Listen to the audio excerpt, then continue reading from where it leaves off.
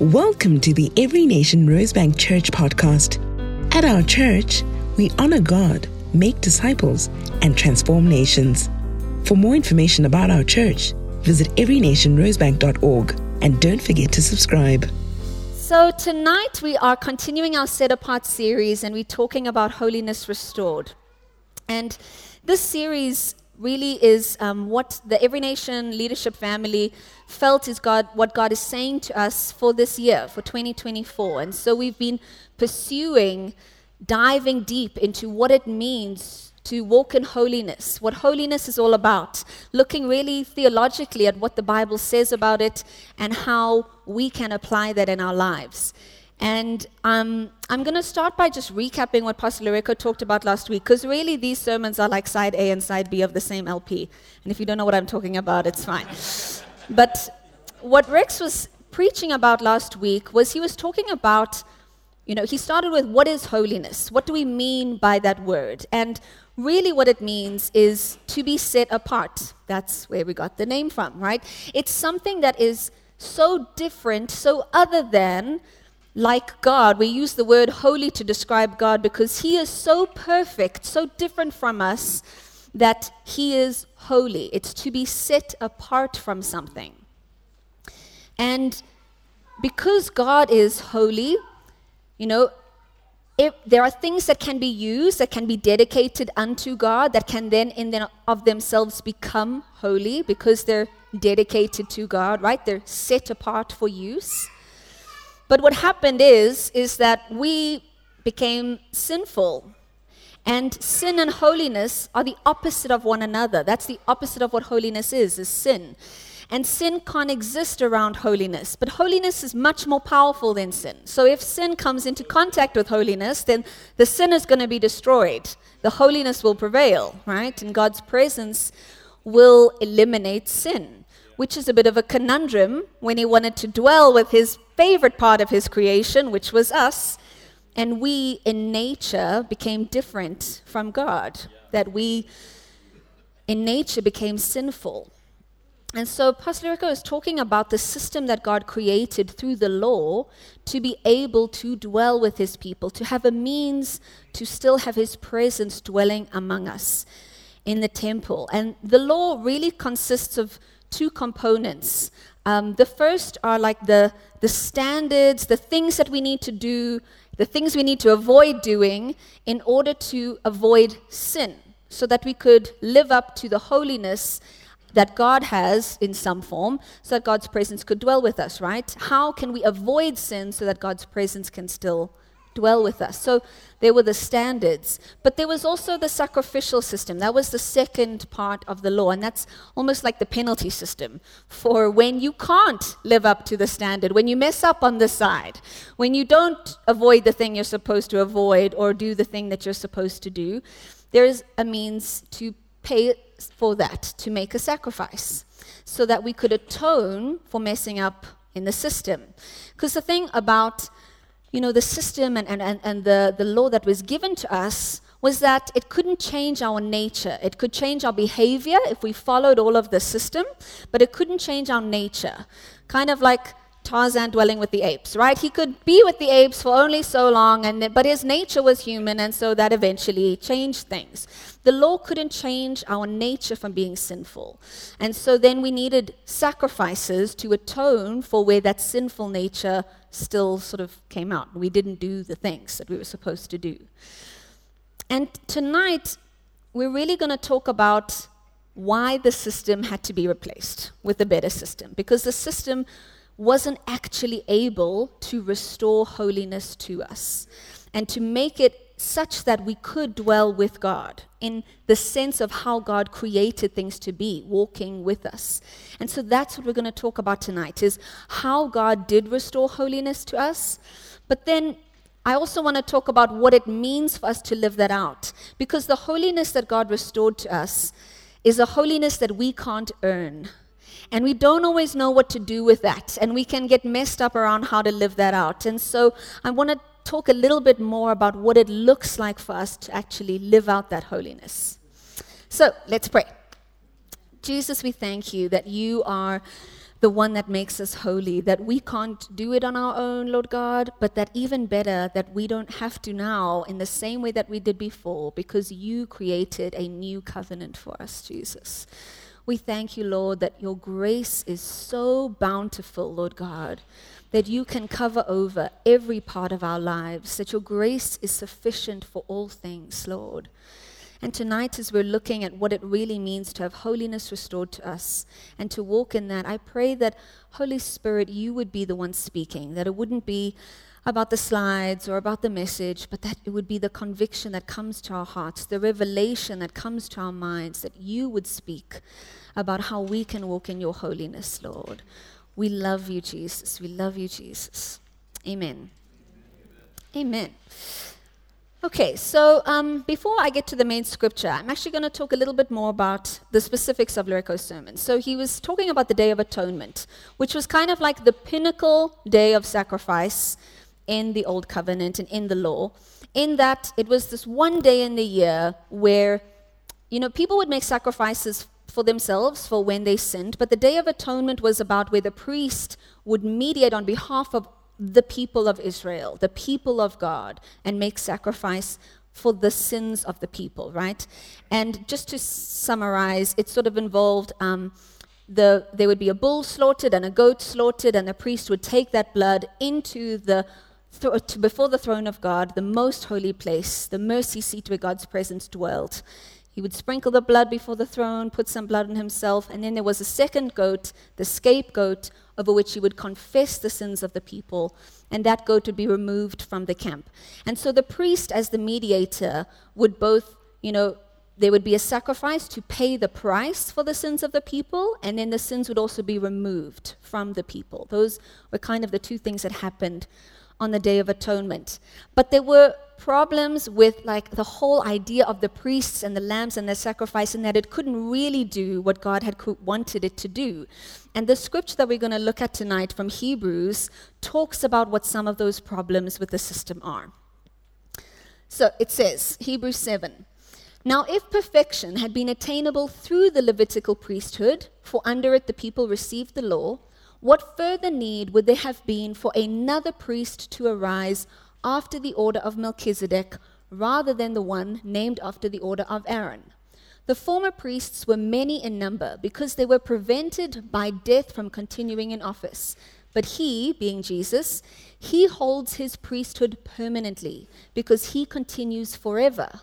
Consequently, he's able to save to the uttermost those who draw near to God through him, since he always lives to make intercession for them. For it was indeed fitting that we should have such a high priest, holy, innocent, unstained, separated from sinners, and exalted above the heavens. He has no need, like those high priests, to offer sacrifices daily, first for his own sins and then for those of the people, since he did this once for all when he offered up himself. For the law appoints men in their weakness as high priests, but the word of the oath, which came later than the law, appoints a son who has been made perfect forever." So this scripture outlines some of the issues with the system, right? The first was that there was a problem with the priests, okay? The priests were the ones to mediate. Oh, it looks weird. Okay, I'm just going to explain. Let's go back. The priests were the ones who were going to mediate, right, on behalf of the people. But there were two issues that it's outlined. Let's actually go back to the scripture. The first, in verse 23, it talks about the fact that they were prevented from continuing in office by death. Priests were finite, okay? And we have to think a little bit about the implications of human mortality, because there were some really incredible leaders that arose in the history of Israel, people like Moses, Samuel, David, people that could really help lead the people of Israel to follow more of those standards of holiness that were outlined in the law. But then they died, and things start to fall apart again.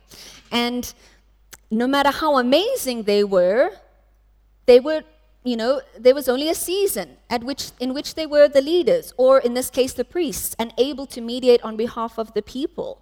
And so that was one limitation. But the second one, in verse 27, it speaks about how they had to first make sacrifices for themselves before they could make sacrifices for the people. And the issue was that they themselves were also flawed. They themselves were also sinful, right? Even the Moseses and the Davids and the Samuels who had great sin.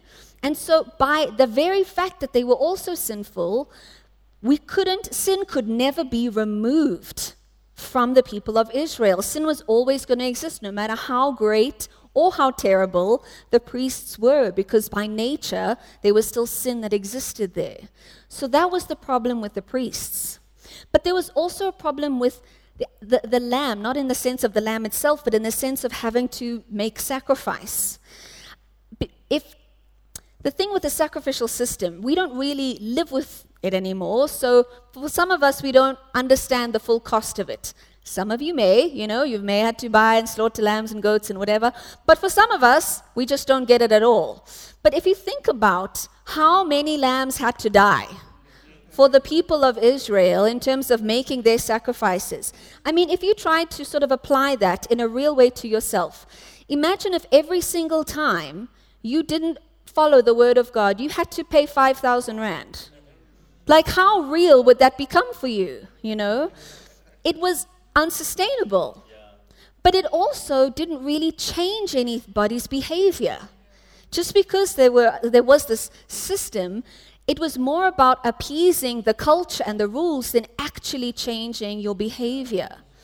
And ultimately what God wanted to do was to have relationship with us, was to dwell with us. And the nature of having a system where we had to pay sacrifices didn't actually enable that.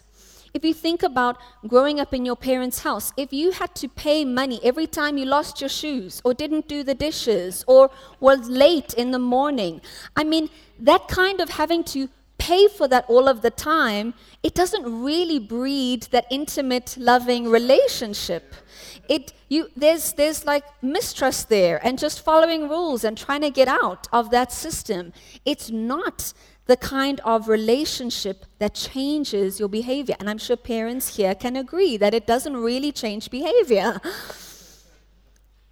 It's in fact what Jesus did with the new covenant was that he shifted the nature of the relationship from relying on our actions to relying on his actions.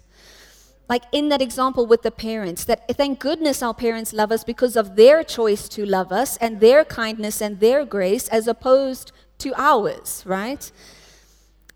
What Jesus did was that he came, that God decided, instead of it being about their ability to live up to the standard, I am going to live up to the standard for them. And he came in flesh to live the perfect life that we should have lived in our place, fulfilling the requirement of the law and the holiness standard that God could dwell with us. He also came to be the perfect lamb, the perfect sacrifice, so that he could then die the death that he did on the cross in our place, paying once and for all for the way that we could not meet the standard.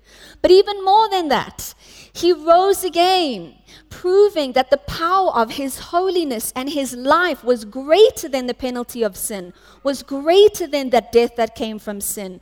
And so he made a way for us to receive new life after death for sin, so that when the penalty had been paid, that we could still have a new life accessible through him. And so the system was replaced, the covenant was replaced with a new covenant that was based on his actions that he did for us. And so it doesn't matter how many times we sin, the covenant still stands because it's based on his actions now and what he did for us. And in that way, he replaced that system and made a way for new life. He was the perfect priest and the perfect lamb, because he now lives forever. He doesn't have to sacrifice for himself first before he sacrifices for us. It says in verse 26, it's indeed fitting that we should have such a high priest, holy, innocent, unstained, separated from sinners, and exalted above the heavens. And so Jesus came as the perfect priest and the perfect lamb. And it actually speaks about, that one worked. Anyway, it speaks about in Ezekiel 36, and I will give you a new heart and a new spirit I will put within you. And I will remove the heart of stone from your flesh and give you a heart of flesh. And I will put my spirit within you and cause you to walk in my statutes and be careful to obey my rules. That this is what God promised and prophesied that he would do. That it's no longer about our following the rules and checking the boxes and doing all of the things that culturally we need to do. It's about the fact that he will actually change our nature from being sinful to being holy. What that means is that from where before we were attracted to and sought out things that are sinful, that are gratifying of the flesh, that are just temporary and short-lived, that we have a change of nature. And we no longer want those things in our lives, that the things that are attractive to us are things of the kingdom, intimacy with God, feeling his presence, knowing him in worship, that Yeshua moment that we had, that those are the things that then make us come alive. And that he changes us. And I want to give an example of sort of what this looks like how this holiness really changes our nature. It's a story that I actually don't think I've ever shared from this forum, but I was talking to Zach about this a couple weeks ago, just as remembering this very cringe-worthy part of my life. And when I was doing some sermon prep, he reminded me of this example and this story as a way that the mercy of God is demonstrated. So this is probably 9 or 10 years ago, but I, at that time, had a group of friends that they were not Christians, but, we would hang out, have a good time. And through this group of friends, I met a guy. And all good stories start like that. And anyway, so this we were getting along, and we started chatting and started talking over WhatsApp, and it literally became like talking for hours every day. I know you all know how this goes. Talking for hours every day, talking philosophies and life and whatever. And as would happen, I started to develop feelings for this person, because that's what happens when you spend so much time with somebody. And I remember, I don't know if it was you, Rex, or if it was Pastor Mike, but one of the guys that I was working with at church was asking me, because this guy was not a Christian, right? Is it such a good idea to be spending so much time with this person? He's going to probably influence you. Things are going to happen. And I was like, no, it's totally fine. Nothing to be worried about. Totally platonic. Just if somebody that's a Christian that's older than you gives you a warning, just listen to it. Just take a moment to listen. Don't immediately dismiss it. They may be wrong, but just take a moment, right? Anyway, so yeah, you learn. You live and learn. So this guy, like I said, he wasn't a Christian, but he had grown up charismatic. He was raised in Assemblies of God. And he had decided sort of as a teenager at some point that it was all propaganda and that he didn't believe it anymore. And what that meant was that even though, we didn't believe in the same things, I could be myself around him. He understood me. He understood my culture. He understood my values. And I decided one night to have this guy over for dinner at my house, because that's a very good idea. So, praise the Lord that he saved me. Anyway, I had this guy over for dinner, and we ended up talking about the fact that we sort of admitted to one another that we had feelings for each other, and talking about the fact that we both like each other. And he said this thing to me that night that I promise you was the Holy Spirit. He didn't know it, but it was. He was saying if we did start dating, if something did happen here, it doesn't bother me, the whole not having sex thing and physical boundaries. That doesn't bother me at all, that's all good. But what I do think would happen is that you would probably walk away from your faith, because that's almost always what happens with Christians. And it really struck me what he said. Didn't change any of my behavior at that time, but I remembered it, and I still remember it to this day. I wish that it had, changed something in the moment. But anyway, God tried again. About a week later, I was at church, and it wasn't long. But I was at church. It was during the morning services. I think it was Valentine's Day, and so they were doing a relationship series in the morning services. I remember Pastor Roger was preaching, and he was preaching specifically in that moment. He was talking to married people, and he was talking about emotional infidelity. When you have a relationship with somebody that's not your spouse, it's not physical, but they have an emotional access to you and your life that they shouldn't. And it was like the scales fell from my eyes. Like I suddenly saw that I was treating this person like my boyfriend, even when I was saying that they weren't, and telling myself that there was nothing dangerous and that there was nothing going on and that it was all fine and all safe. But in reality, it wasn't like that. And I could suddenly see it for the first time in a way that I couldn't see it beforehand. And that is because of the Holy Spirit that comes to speak to us, right? And comes to reveal things to us. Thank you, Jesus, for that. And I don't know, a couple days later told this guy, listen, we're done. I'm not talking to you anymore. This is not a good idea. Very glad that was not how my life went.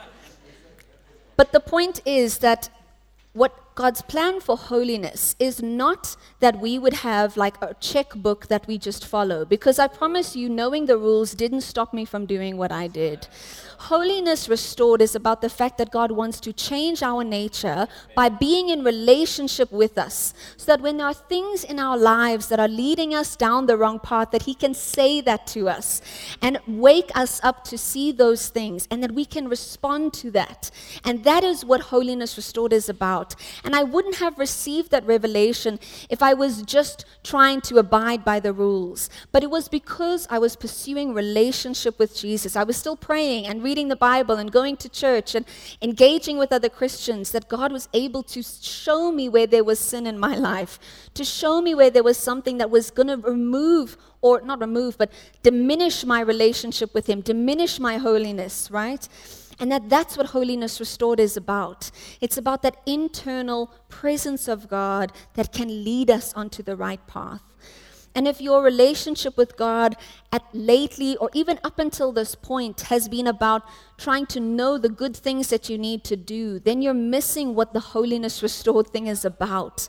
That it's not just about the things that you should do, that God wants you to know His presence and to feel His voice speaking to you, to save you from those situations. If you are talking to somebody every day on WhatsApp and they are not a Christian, you are going to end up in the situation that I was in, right? That we need God to guide us in that and to lead us. The second thing that I wanted to talk about was about what do we do with this holiness that cannot be earned? Because we don't always know how to receive this gift from Jesus. We don't always know exactly how to walk it out. And to explain this point, I want to start with a bit of an analogy. So go with me.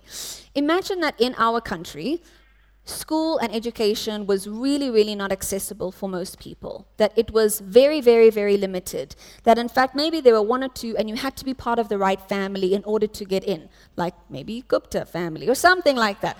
And you had to be of this right name to get in. And even if you did get in, it was really, really expensive. And so for 90% of the population, we were living in sort of a underdeveloped, rural type of way because we didn't have access to education. In that type of situation, I'm sure that many of us would want to, either for ourselves or for our younger brothers and sisters, our children, we would do whatever we could to try and give opportunity for them to receive a better life, to access this education.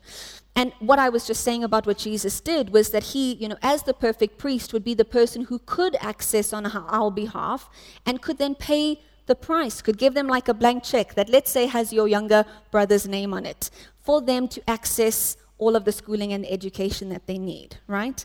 In that example, you would want your younger brother to fully receive the gift that they were given, to take everything that God had given to them and be you can go and develop and live an amazing life. Hopefully that can also benefit some of us, right? You can help us as a family as well. But what you wouldn't want is a situation where your brother, after attending the schooling and let's just ignore your school that you went to. Let's say it was a really amazing, brilliant school, right? Receiving all of the things that they needed to then come back to where the family lives and be like, yeah, I'm not interested, in a better life. Like, I'm happy here. I'm happy with this stuff, just struggling along with the rest of you. It would feel wrong. It would feel like they didn't really use the gift that God had given them. Or even like after a year of being in there to be like, I don't need this actually, I'm good. Same feeling of feeling like, no, but you have this opportunity. You have this thing that God gave you. What if your brother decided after being in the school that they've really realized how awful the world is and this city is, and they decide that they're going to go live on an island by themselves, have no worries, not worry about anybody else? That would also feel like they're not using the gift that was given to them, because by nature of them having received this gift, it feels a bit like you should see the benefit of it as well, at least somewhat, for that person in their life or for your family.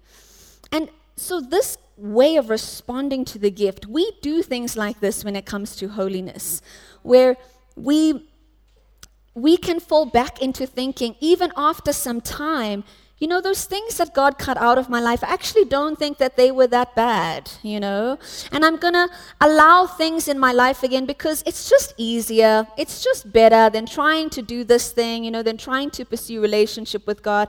I'm just going to let stuff in my life that I know probably shouldn't be there because it's easier, because I think I can do it on my own, because I think that I know enough now about how I should be living out this holy life that it doesn't really matter if I do things that, are really familiar to the world as well, and not actually living set apart, because that's what holiness means, that your life is set apart.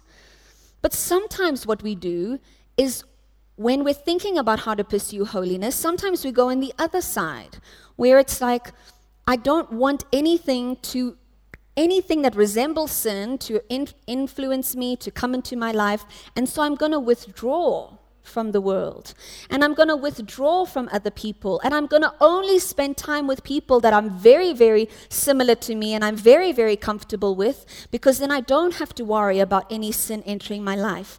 And we can become aloof and like inaccessible to the world.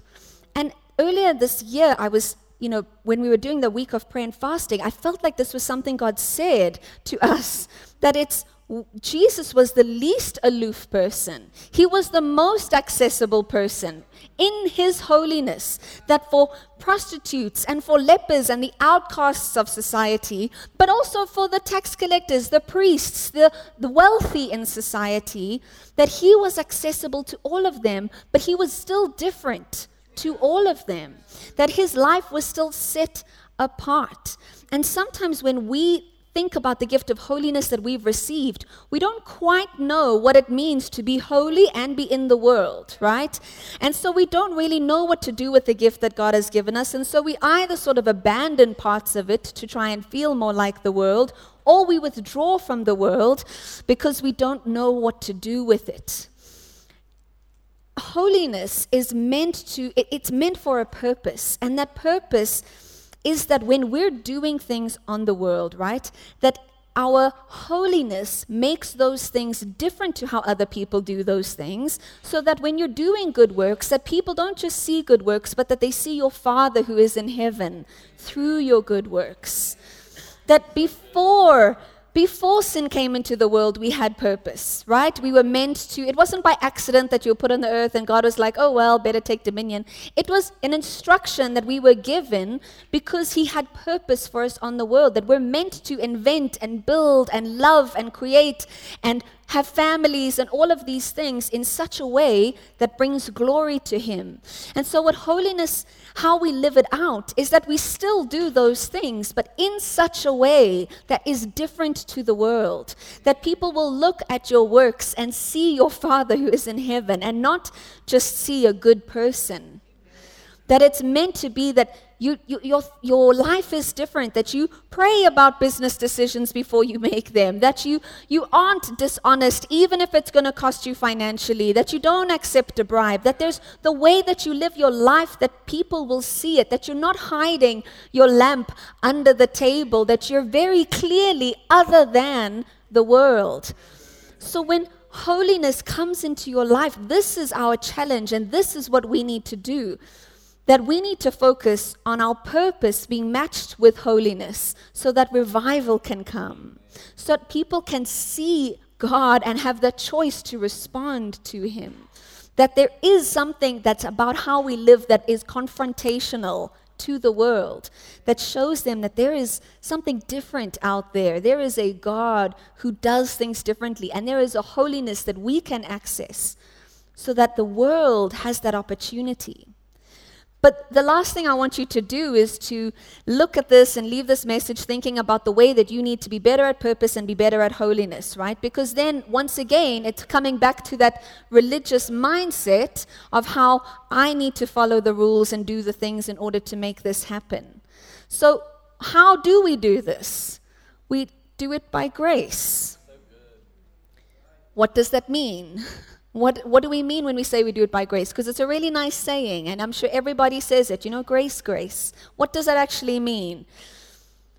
When we do something by grace, what it means is instead of pursuing the end goal, instead of pursuing the thing, right, like holiness, in my own effort. Grace is that I recognize it's not going to happen in my own effort. So instead of trying to do it in my own effort and pursue the end goal, I pursue relationship with Jesus because I know that He is going to be the one to make it happen. That's what grace is about. Instead of me trying to do it and me trying to figure it out, I'm focusing on the relationship with Jesus because that's the only way that it's going to happen. That's the Ezekiel 36. I will put a new heart and a new spirit in you, and I will teach you to walk in my commands and obey my rules. It only happens by pursuing relationship with Jesus. That instead of focusing on my actions, that when I'm pressing into my relationship with God, that's when that can happen. And that's how I receive revelation. That's how I receive conviction. Sorry. I'm getting all worked up. Grace is about us focusing on the relationship with God instead of focusing on the thing that we feel God telling us to do. And that's the way that we can end up being modern day Pharisees. When, for example, if God tells you that that you need to work at a particular company or in a particular field, and you're doing that thing, you're obeying God's instruction.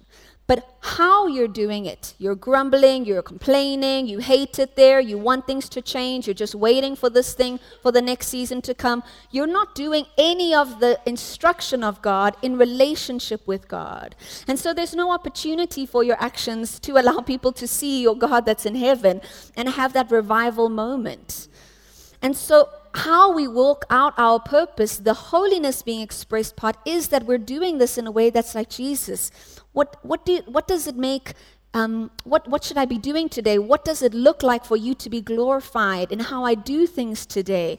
Jesus, I have to figure out this meeting. I have to figure out this presentation. And of course, it's not like a moment by moment. You stop people in a meeting and you're like, wait.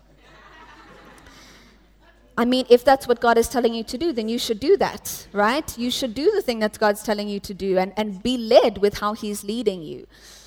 But it is also about us acknowledging Him and pursuing Him and even being bold enough to say that in places. To say, well, I was praying about this client and this is what I felt we should do.